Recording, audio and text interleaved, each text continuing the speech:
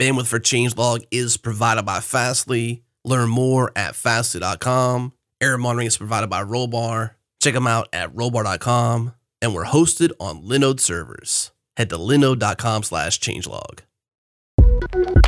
This episode of the React Podcast is brought to you by reacttraining.com. In-person, hands-on training for development teams from React community leaders and experts. Visit reacttraining.com to learn more about our upcoming workshops.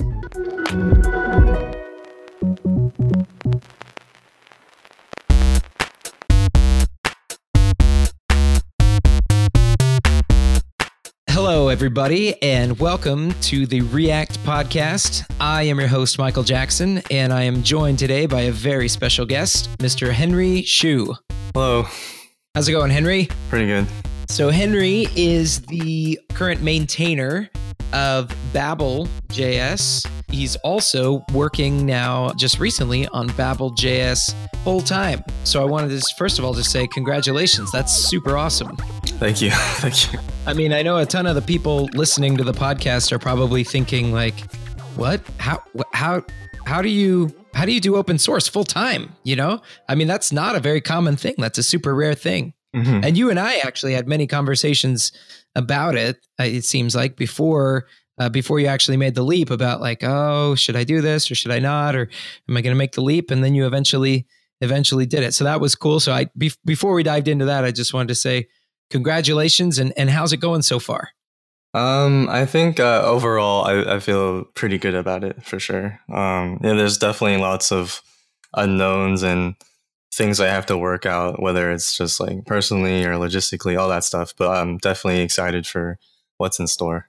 Yeah, I think a lot of people in the community are excited to see you going for it. It looks like you've got about $3,000 raised on Patreon or Patreon. I'm not sure how they pronounce it, which is awesome. So hopefully that just keeps continuing to go. If you haven't contributed to Henry's Patreon yet, please become a patron. He is doing, I guarantee if you're listening to this podcast, you've used his work. Guarantee, 100%. No chance you have not benefited from this man's work. All right. So anyway, we got into the pitch a little bit quickly. Why don't you back up a little bit and just tell us kind of, a little bit more about who you are. You don't just work on Babel, where, you live in New York City. Tell us a little bit about kind of, about your backstory and maybe a little bit about how you came to Babel and some of your past work experience. Yeah. I think I've shared a few times, but I'm sure most people don't know. I actually remember giving a talk at a conference and telling people I didn't work at Facebook.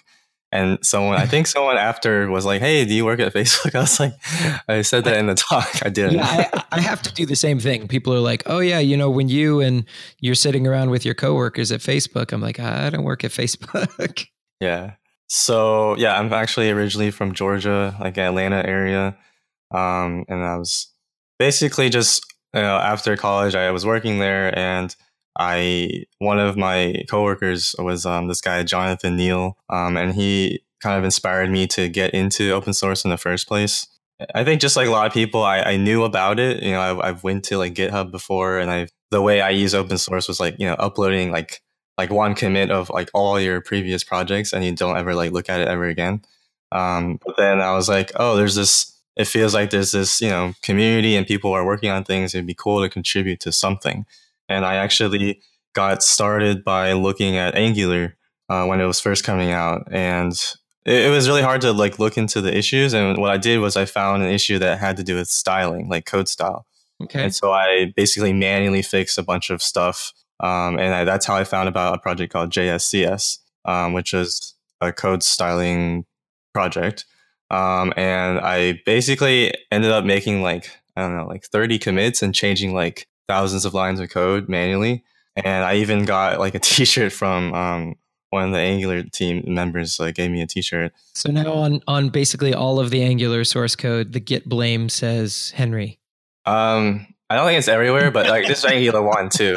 But I'm definitely... Wow, Henry got a lot of code in here. Wow. I know. I felt weird. I'm like, why am I like number 30 on the list? And I didn't do anything. So basically, that was all I did in Angular, and I realized like I didn't know enough to contribute to that. And the project I was using to find out all the issues was JSCS, and I through that project, I basically got more involved because I realized it seemed pretty easy to contribute to. There's like a file for each rule, a file for each test, and a file for each doc.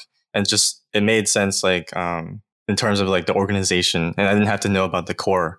And so, I made a table of contents as my first PR, and I, fixed some bugs. Eventually I did more, docs work. And then I started integrating, like, we started thinking more about auto fixing. That's why I was so into like linters, because I didn't want to make the changes myself. I was like, oh, what if we could do it automatically? And that led me to finally find out about Babel in the first place. Like, I didn't even know it existed.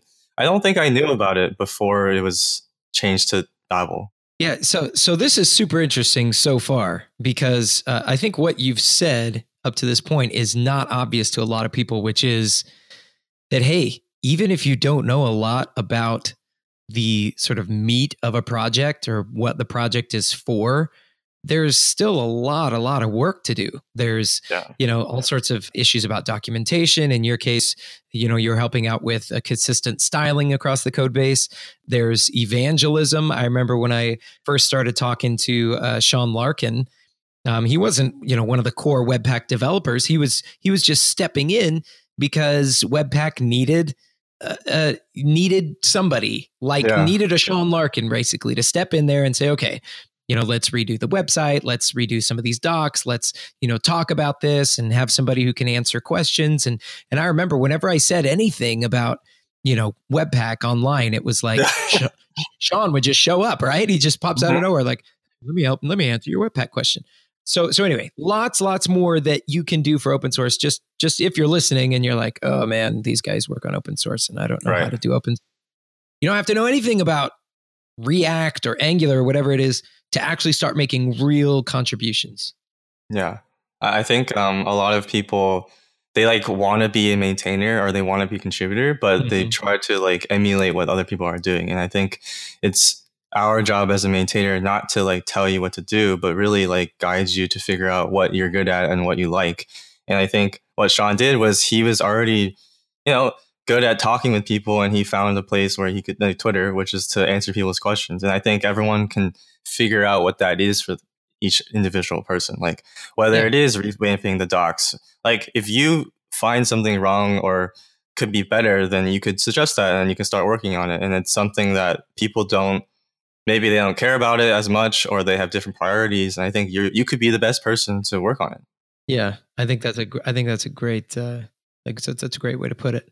So you were working on, you said you were working on JSCS, which eventually you said that kind of led you to Babel. That was the first time you ever heard about Babel. Right. And specifically, Sebastian after he made Babel, he started thinking about, once we start introducing syntax, this is like an overall thing where like, just because we added a new syntax, how does that affect the ecosystem? This is something I've been thinking a lot about. But in this specific case, when you add new syntax, it has to change other tools too. And so one of the tools that gets affected by this is linting. And so if we start using ES6, all of the linters didn't support ES6 at the time, and we still called it like ES Next. And so he made this project called Babel-ESLint. And that's when I found about ESLint. And I started contributing to that, even though I was working on JSCS, which in some sense it was like a competitor in a sense. But I thought it was important to, because I thought it was relevant that we needed to have a linter that supported ES6. And I made my own fork of it, basically called Babel JSCS. And I became a maintainer on that, not intentionally. Like I did think it was super complicated at first, but I was consistent in like looking at the code base, and no one else was doing it. Eventually, Sebastian even made an issue like, I need a maintainer because I'm trying to work on Babel core, and I basically volunteered to do it. I got really involved and became a maintainer, started releasing things on Babel ESLint or on Babel JS. Yeah. Okay. Yeah, both actually. Okay. And so I do like simultaneous like changes for both, and eventually I learned about ES6, all that. I became more of a maintainer on the JSCS side, and that's actually how I even got my job at Behance, where I was working just until like 2 weeks ago. So I kind of got into Behance through open source, and I kind of like left to do open source, again, right? So I think it was fitting that that's the reason why I left it. And then when I moved there, yeah, so basically Joel, he was working at Behance at the time. He emailed me and he just reached out. He's like, hey, we know that you're doing good work, because two of those people, Joel and Mike, they both work at Behance, and they were the maintainers on the project. So they're like, hey, let's see if we can hire Henry. And at the time, I was in Georgia. I didn't really think about moving or going anywhere, but I took the interview and I decided to go. So you never thought you'd end up in the heart of New York City? Yeah, that was literally the last place I was thinking of going. I had no idea. Yeah, it's awesome though. How do you like living in New York? Yeah, now I really like it. I think it's fitting for me because I don't like driving that much anyway. Yeah. And so it's probably one of the few places where it's like I could just walk anywhere or take the subway if I have to. Just today, you had lunch with Ken Wheeler, Jed Watson, I'm forgetting Kurt. Yeah, that's right. And and you guys, I mean, just because New York is this huge melting pot, I mean, wasn't the first time I met you in New York? Didn't we go to? Was it the Shake Shack, or I'm not sure? I can't even remember. But yeah, I mean, that's actually a really good point. Last time you and I went out to dinner, it was me, you, and then who shut up? Chuck. Golly.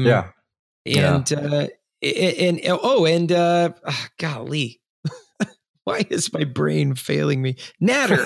Natter Dabbit was there. And it was just like, people are just always there, right? Like wherever you go, it's people are always flying through New York, always, even, people from all around the world. So it's really cool as the just kind of a melting pot of people, and you always get to see lots of different people from all over. Yeah, especially just New York specifically. I just feel like there's so many JavaScript people here. Oh, for sure. Like John Resig and just like all these people. It's for sure. I'm going to be there this week. Doing a React training workshop. Hey, speaking of New York, do they ever hold TC39 meetings in New York? Because you participate in TC39 as well, right? Do they hold meetings in New York? Yes. And the first one I went to was because it was in New York, and I just like walked over. Okay. It was at Google. So right now they're planning on doing 2 a year on the East Coast, and I think they're both in New York. So the one in May, with the next one is going to be in New York. There's one this week, like tomorrow. It's in London. Okay. And yeah, and I've been to 2 of them in person as a guest. But now that I don't work at a company, I think it should be easier to go logistically. But in terms of like funding, that's another way to like someone to support me, or not just me, obviously, but like anyone on the Babel team. It's like, if people were like confused, like, oh, what are you spending the money on? Well, obviously for me, I want to spend it to just live. But people we could make a GitHub issue that's just like, hey, do you want to sponsor a Babel team member to go to TC39? You could pay for the hotel and the flight or something like that. Yeah, that'd be a great way to sponsor. So tell me a little bit about TC39. What's it like to go there, and what role does Babel play in the whole kind of ecosystem, I guess, future of JavaScript at this point? Because it seems like, golly, in such a short time, it's taken up such a huge sort of role. Would you agree? Yeah, for sure. Definitely like more recently rather than before. Yeah. I mean, I've only been to a few meetings, so I might not be the best person to talk to in terms of like historical things. I've been to 0 meetings. Yeah. So you've been to more than I have. Yeah, it's actually pretty cool. I mean, if you want to be, in some sense, it's just a group of people that get in a room and they argue about like JavaScript and syntax. But what it really is like companies that it doesn't have to be a company; it could be a nonprofit that they choose members to send to the committee, and it's also every 2 months, and one of the companies hosts it, and they have like a schedule of what it's very like formal, and there's a schedule. You can go to this repo called TC39/agendas, and it has every month like what they're going to talk about. There's like they even have like a kind of like a timer system where like they have to like there's like 15 minutes for this topic or 60 minutes for this topic. What And happens when there's the like timer runs out?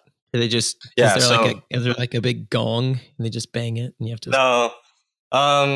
So we have tools for that now too. There's like a whole like web app that tells you like what the time, how many times left. Someone has to check that. And there's a chair that like tries to manage everything. Did they build it in React? I don't know. Maybe. Okay. I forgot.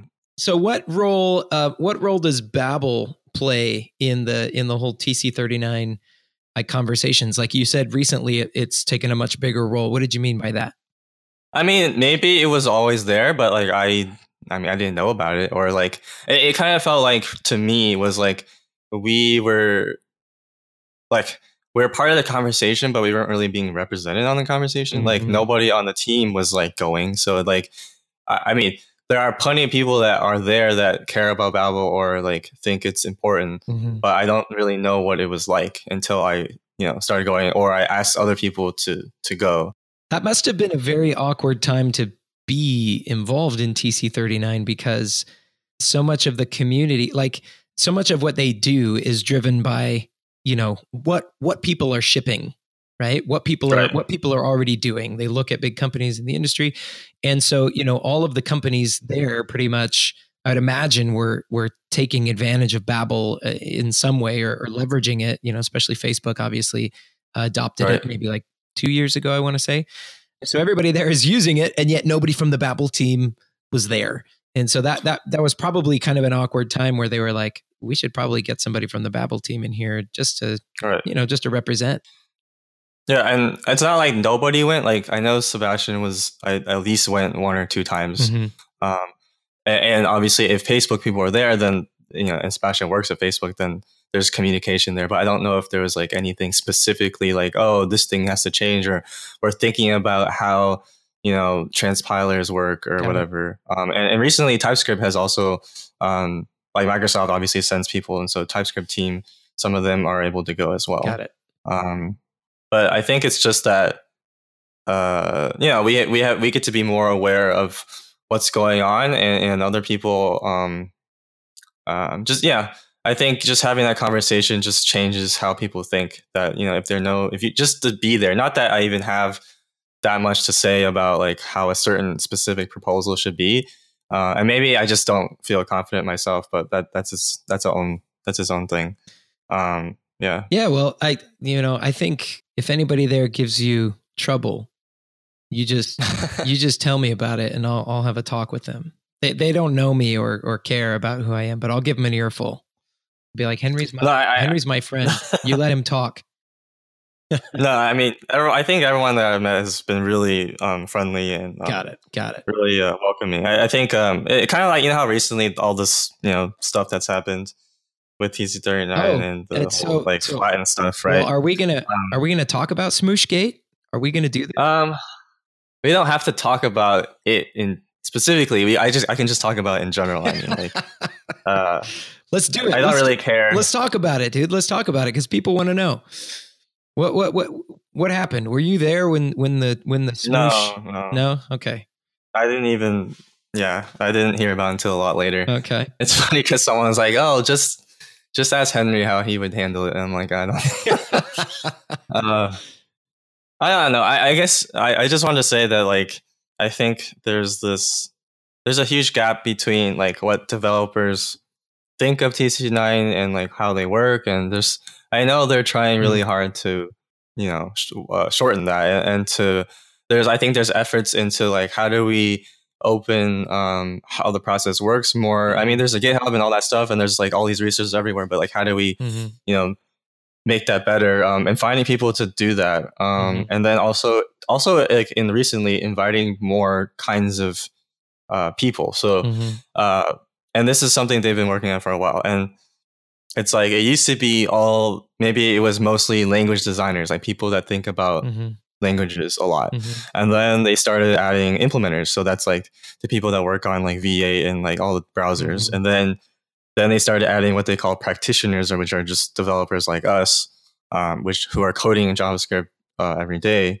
And then, now it's like, oh, what if we ask like people that teach programming or like just different kinds of people and getting their input. And when people complain, it's kind of like they only think about their specific use case or how they use JavaScript. Yep. And JavaScript is a language that's affected, the whole world in all these different ways, whether it's like websites or apps or IoT and all that. And it's like I think the community wants to have this, to be open to think about like how it's used in all these cases. And maybe that's like where the conflict is, because the people think that this thing isn't as important and this thing is, right? And it's hard. And it's funny because that reminds me of open source, right? It's like, except in a language. And I think, oh my gosh, how many times do people show up on your GitHub repo and they're like, this doesn't work for my specific thing, right? And you're like, think about the broader picture here, right? Is that what you mean?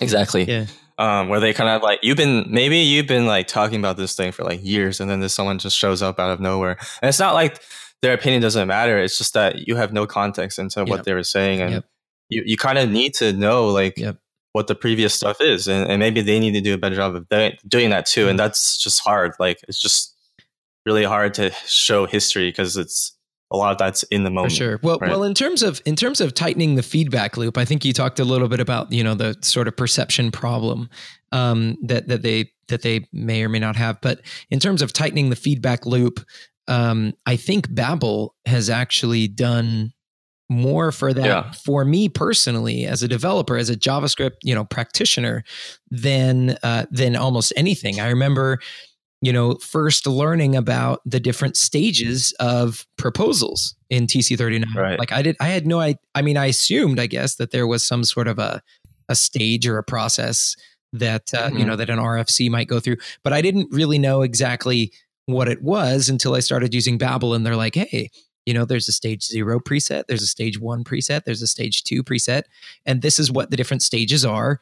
So, these are the different, features that you can use in each stage. And that really helps me, like from an outsider standpoint. That's actually how I track the progress of these RFCs is I go to the Babel presets and I see, like class properties, for example, I think, in the last 6 months moved from stage 1 to stage 2.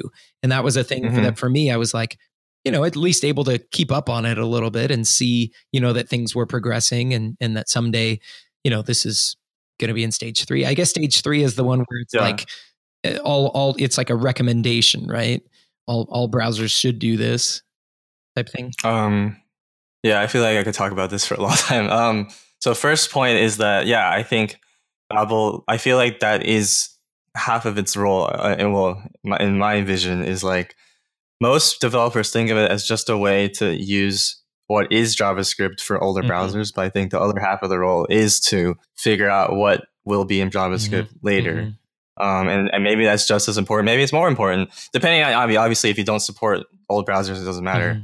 But I think there's definitely something there. And thinking about like, how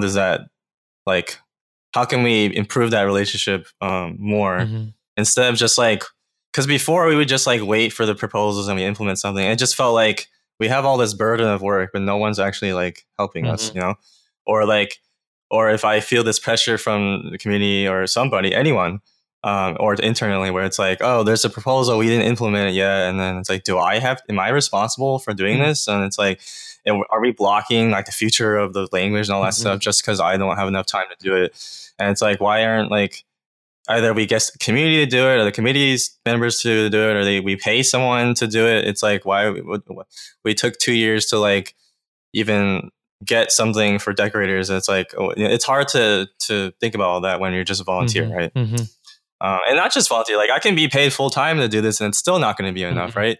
And it's like, it's weird. You spoke, the whole reason I'm going down this route is because you spoke about this actually last year at React Rally.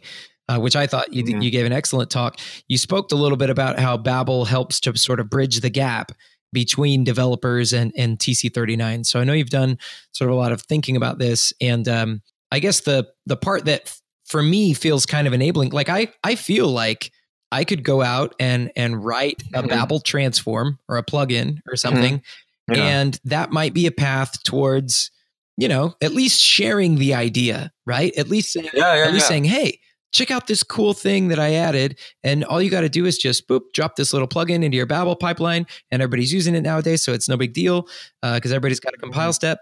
And at least then we can actually start to try it out, right? That's a huge step forward from where we were in the past, where, if previously, if I wanted to try an experiment, I mean, what would I have done? Introduce a build into your pipeline when you didn't really have one. There was no, I guess, standard way, I guess, to share, a step, a compilation step. And now that we have one, which is Babel. So that's definitely something I'm trying to think about more. And I think that's something TC39 is interested in too. And the problem is, there's a balance that needs to be had too, where I think there are a lot of people, most on the committee are people that are scared of like what's going to happen if it doesn't get in, and that's a valid concern. How do we deal with that? And I don't think we want to just like, in a negative sense, open the Pandora's box where it's like, oh, anyone can make whatever they want, and then you go on GitHub and there's like crazy syntax everywhere, and like you don't even know how to contribute to projects because it's like everyone's using their own like syntax. And so we do want some kind of boundary on that, but I don't want to like prevent someone from exploring their idea. I don't think anyone would be opposed to that, but it's like, how do we allow someone the opportunity to explore that and share it with people so that people can test it? Well, I mean, but then also, I was just going to say, I think that's kind of what the presets are for, right? Is when you have a preset and then you say, look, this is, which the vast majority of developers are just going to stick to the presets. They're not going to drop any sort of experimental thing in there. I just think, that at least I've got the ability now to add, Right. I mean, just 5 or 6 years ago, I was I was working at Twitter, and our compilation step was literally cat. It was just like cat all of our JavaScript files into the same file, and like, good luck with, whatever, like everything was global, so at least we've sort of advanced beyond that point. And we now have, a structure, there's an AST, there's, plugins and things like that. I mean, there's even a handbook on how to write your Babel plugins, which I think goes a long way towards, that helped me last year to write my first one. And I totally would want to improve on that. And I think, so it's funny because you mentioned stage presets, and that's actually something that is kind of some people actually want to remove them or think it's better to remove them. And the concern there is that, first of all, most people don't really understand what the difference is between the numbers, and maybe it's just arbitrary, like, oh, 0, I probably shouldn't use it, like all that stuff. And then there's also just that technically, how do we, like, I'm thinking about how do we version these things? Like, all of these things are technically unstable, experimental anyway, until they're stage 4, technically. And so if we version them as like major, like if we do it at 1.0 and above, then that means every time there's a proposal change, we got to make a new major version bump. Or do we do like 0.x, or do I like do it by time? It's like, it's just so hard to figure out what the right thing to do there is. And so some people think it's better where you just, why do you even have stage presets at all? Because you have to look it up anyway. So you might as well just ask people to do it, like each one individually. It's hard. Yeah, it is hard. It is hard. I can definitely see that point of view. Let's move on just a little bit. Sorry to be kind of like a rough break there, but you did mention TypeScript a little while ago. So I feel like Babel and TypeScript, I feel like, are kind of, I don't know, not really competitors, but they kind of are. I mean, didn't TypeScript recently get a plugin for Babel? So you can use TypeScript with Babel? Yeah. Well, I mean, if we do that, then it's not really a competitor, right? Yeah, that's what I said. Is before I thought they were competitors, and then all of a sudden I was like, oh, I guess you can use TypeScript with a Babel project. So I misunderstood. Yeah. So let's see. So in some sense, they kind of do the same thing, and in some sense, TypeScript does more than Babel in that it's adding the type checking. But I think they have different roles. Ultimately, TypeScript is trying to be a superset of JavaScript, where they add type checking to JavaScript itself. But they also have their own some small differences. But they're trying to like keep track of the standard, and they only implement things that are stage 3. But like, there's no there's no tool that is purposely implementing things that might never make it to JavaScript except Babel. And I think, why would anyone want to waste your time doing that, because maybe all of it will go away, right? And so I think Babel is important in that people are willing to spend the time to figure out if it's good enough to go into the language, or to refine it so that it becomes better through this tool. And I think that's why it makes sense for people to work together to make that happen.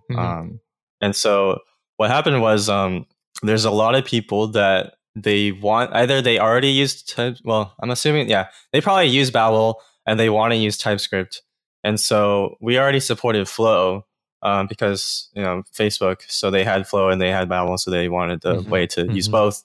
And so I was like, well, why I'm okay with adding a TypeScript thing if just for compatibility. So what happens if TypeScript implements something that is not compatible with a direction that future JavaScript takes, right? Do they have to remove it from the language, or what? Are you talking about for Babel? Well, if their goal is to be a superset, right? Then that.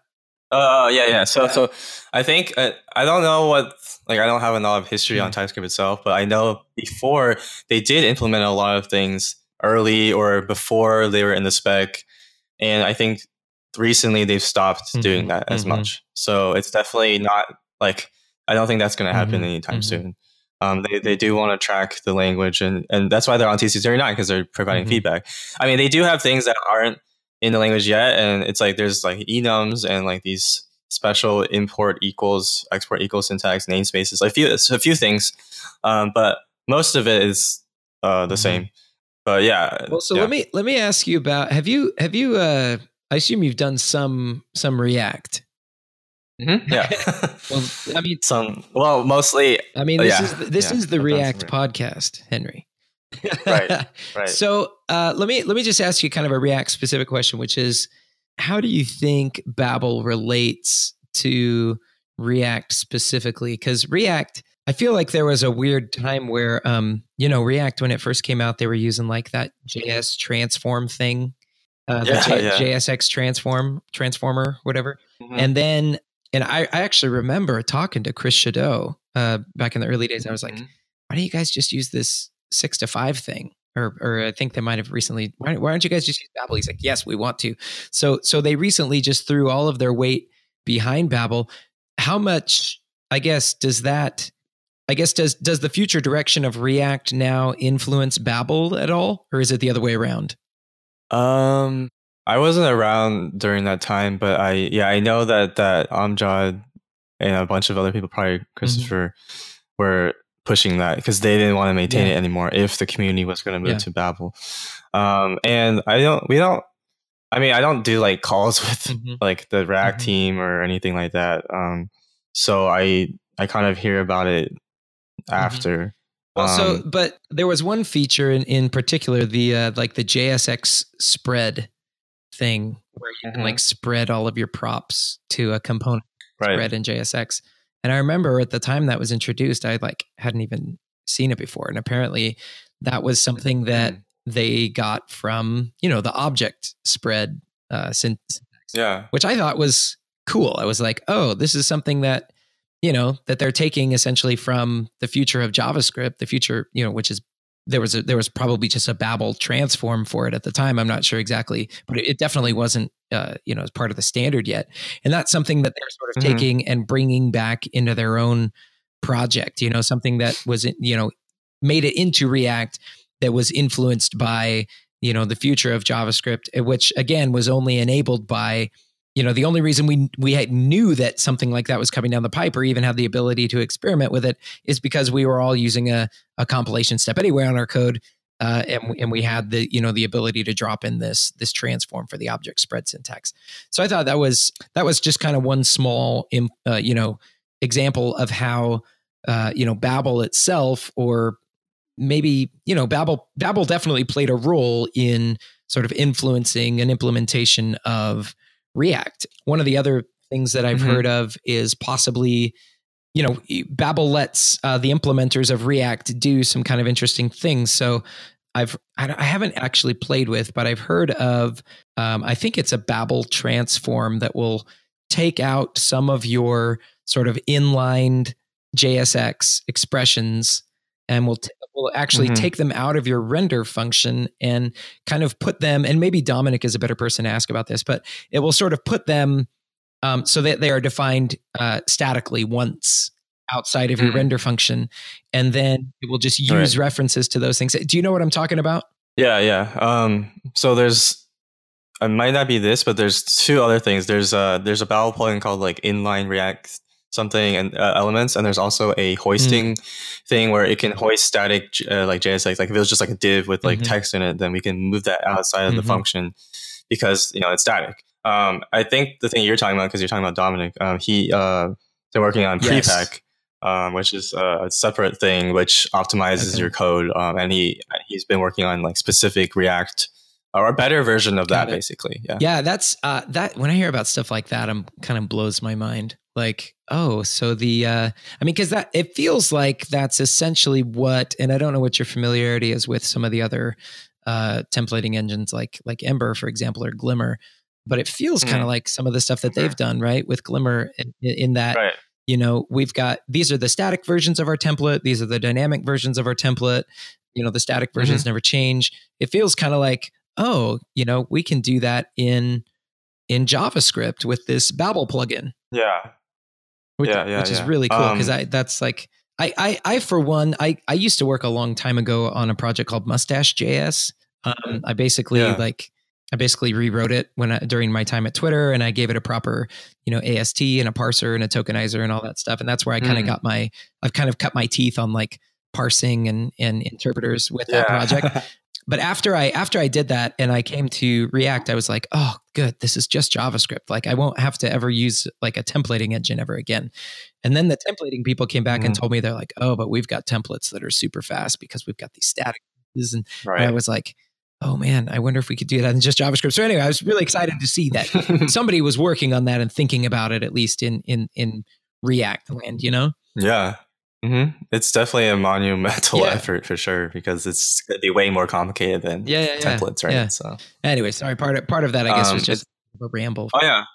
Yeah, for sure. But real quick though, like prepack is also built on, it's built on top of Babel. It's not a plugin or anything, but it uses like the underlying Babel libraries. So I definitely want to have an episode. I've already talked to Dominic about it. He's super busy with it, but anyway, so there are a couple of projects that are built on top of Babel that are kind of exciting. There's also the Babel minifier, which is Babili, right? Yep. Or Babili? Well, no, I know. Well, so is that an old name? Did I just say an old name? Yeah. I totally changed it because everyone was complaining and I hated it too. So I changed stuff it. Is hard. So it's just Babel Minify now. Minify. So you worked on Babel Minify? Was that? Yeah. Can you tell us a little bit about that? Was that pretty cool? Yeah. So I helped launch it. I don't work on it anymore per se. I just work on Babel in general, like the whole project. We have two people that are maintaining it now, Bupati and Vignesh, and they're in Germany. But it's funny. To start, it was Amjad that was working on it, and Sebastian too, and they both had the idea of making a minifier with Babel, because it's like, oh, they already like compile stuff, so what's the difference, right? And so they were working on that, and then we spent a long time on the name. And I think it's funny because at first we were like, oh, we should make it different so that it becomes its own project.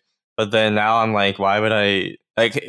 It makes sense to use the Babel name. There's and people like, we picked a name that didn't make any sense because it like people can't remember how you spell it and all that stuff. So and what happened was like Amjad and Kangax, they both stopped working on Babel, and then I think I was just like, okay, let's just change it. So they turned that's the only reason why. Heads for a second, and you swapped it. Hey, well, I mean, they both went on to do other things, right? So Amjad's doing awesome work. I'm cool with that. I'm cool with that. That's fine. Yeah, I'm sure they're cool with it too. So tell me real quick, what would you say, like, So, Uglify is a thing that's been out there for a long, long Mhm. time. Yep.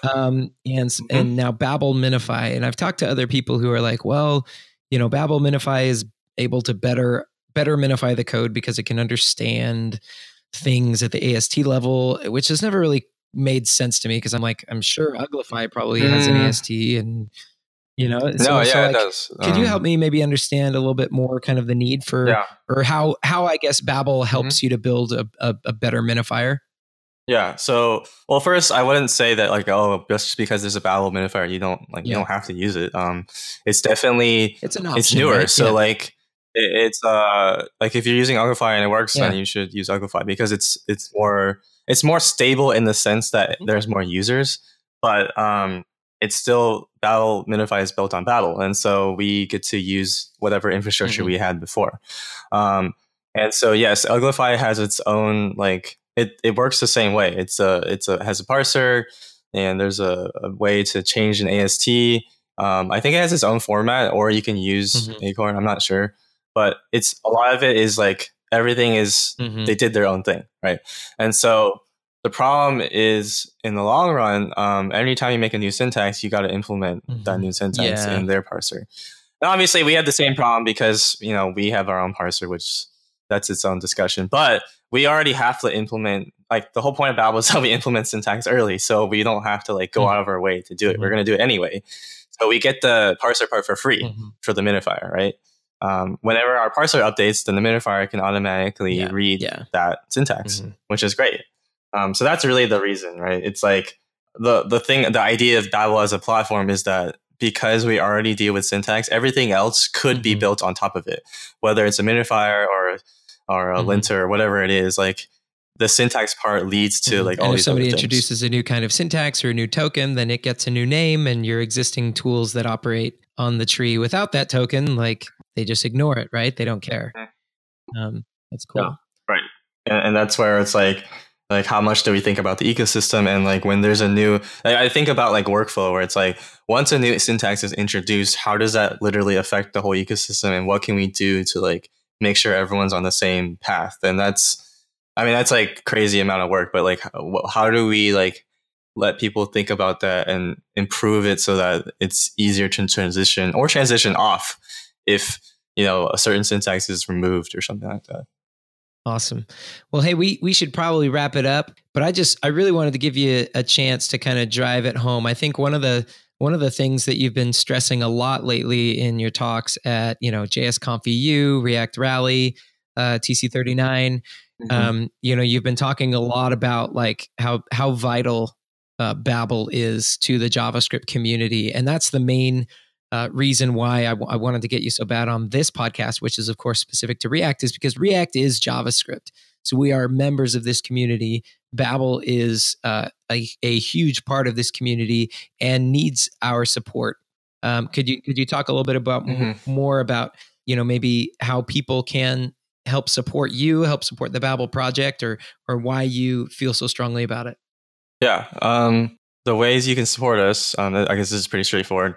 I left my job 2 weeks ago and started a Patreon the next day. And so you can go to that to support me. It's patreon.com/Henry Zhu, my name. And if you don't want to support me directly, then you can also support our Open Collective, which is just opencollective.com/Babel. And that way you can help fund either me to work on improving Babel, the ecosystem, because I'm trying to focus more on like maintaining the project, not just like code itself, but like how do we get more people and like thinking about these kinds of things. And then like it's not just me. Obviously, I don't want to be the only person working on this project. I want to get more people involved. And we already have a lot of people that are either maintainers or core members. And I think that we should fund them too to see if they can get fully funded if they want to do that. And then that's just like from the money point of view. And then there's also like actually contributing to the project yourself or your company. I'm definitely willing, especially I have time now. I'm willing to, either mentor people or I could do workshops to explain how it works or how you can contribute. And you don't even have to contribute to the literal like source code in Babel repo, but like whether it's like making your own plugins or videos or like the stuff that like maybe like Kent's doing. like teaching people like educational stuff, or even just teaching people about JavaScript. I feel like I don't care if it's Babel itself. It's just like people understanding how JavaScript works, the language or the process of the language, I think improves everything, right? So I'm definitely not even tied to Babel per se. Like, I think one of the reasons why I made the Patreon is to say that, like, even though I'm fully committed to working on Babel, that's not all I'm trying to do. It's like I'm trying to improve JavaScript as a whole, and even maybe in a greater sense, I want to improve open source as a whole. Like, how do we think about it as a community?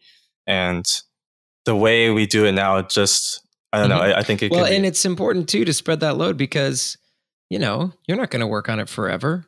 You're gonna move on. You're gonna do other things with your life. Eventually, there's stages of life, and so when that time does come, it's important to have other people who have an understanding of how things work, who can step in and keep things going. So, right.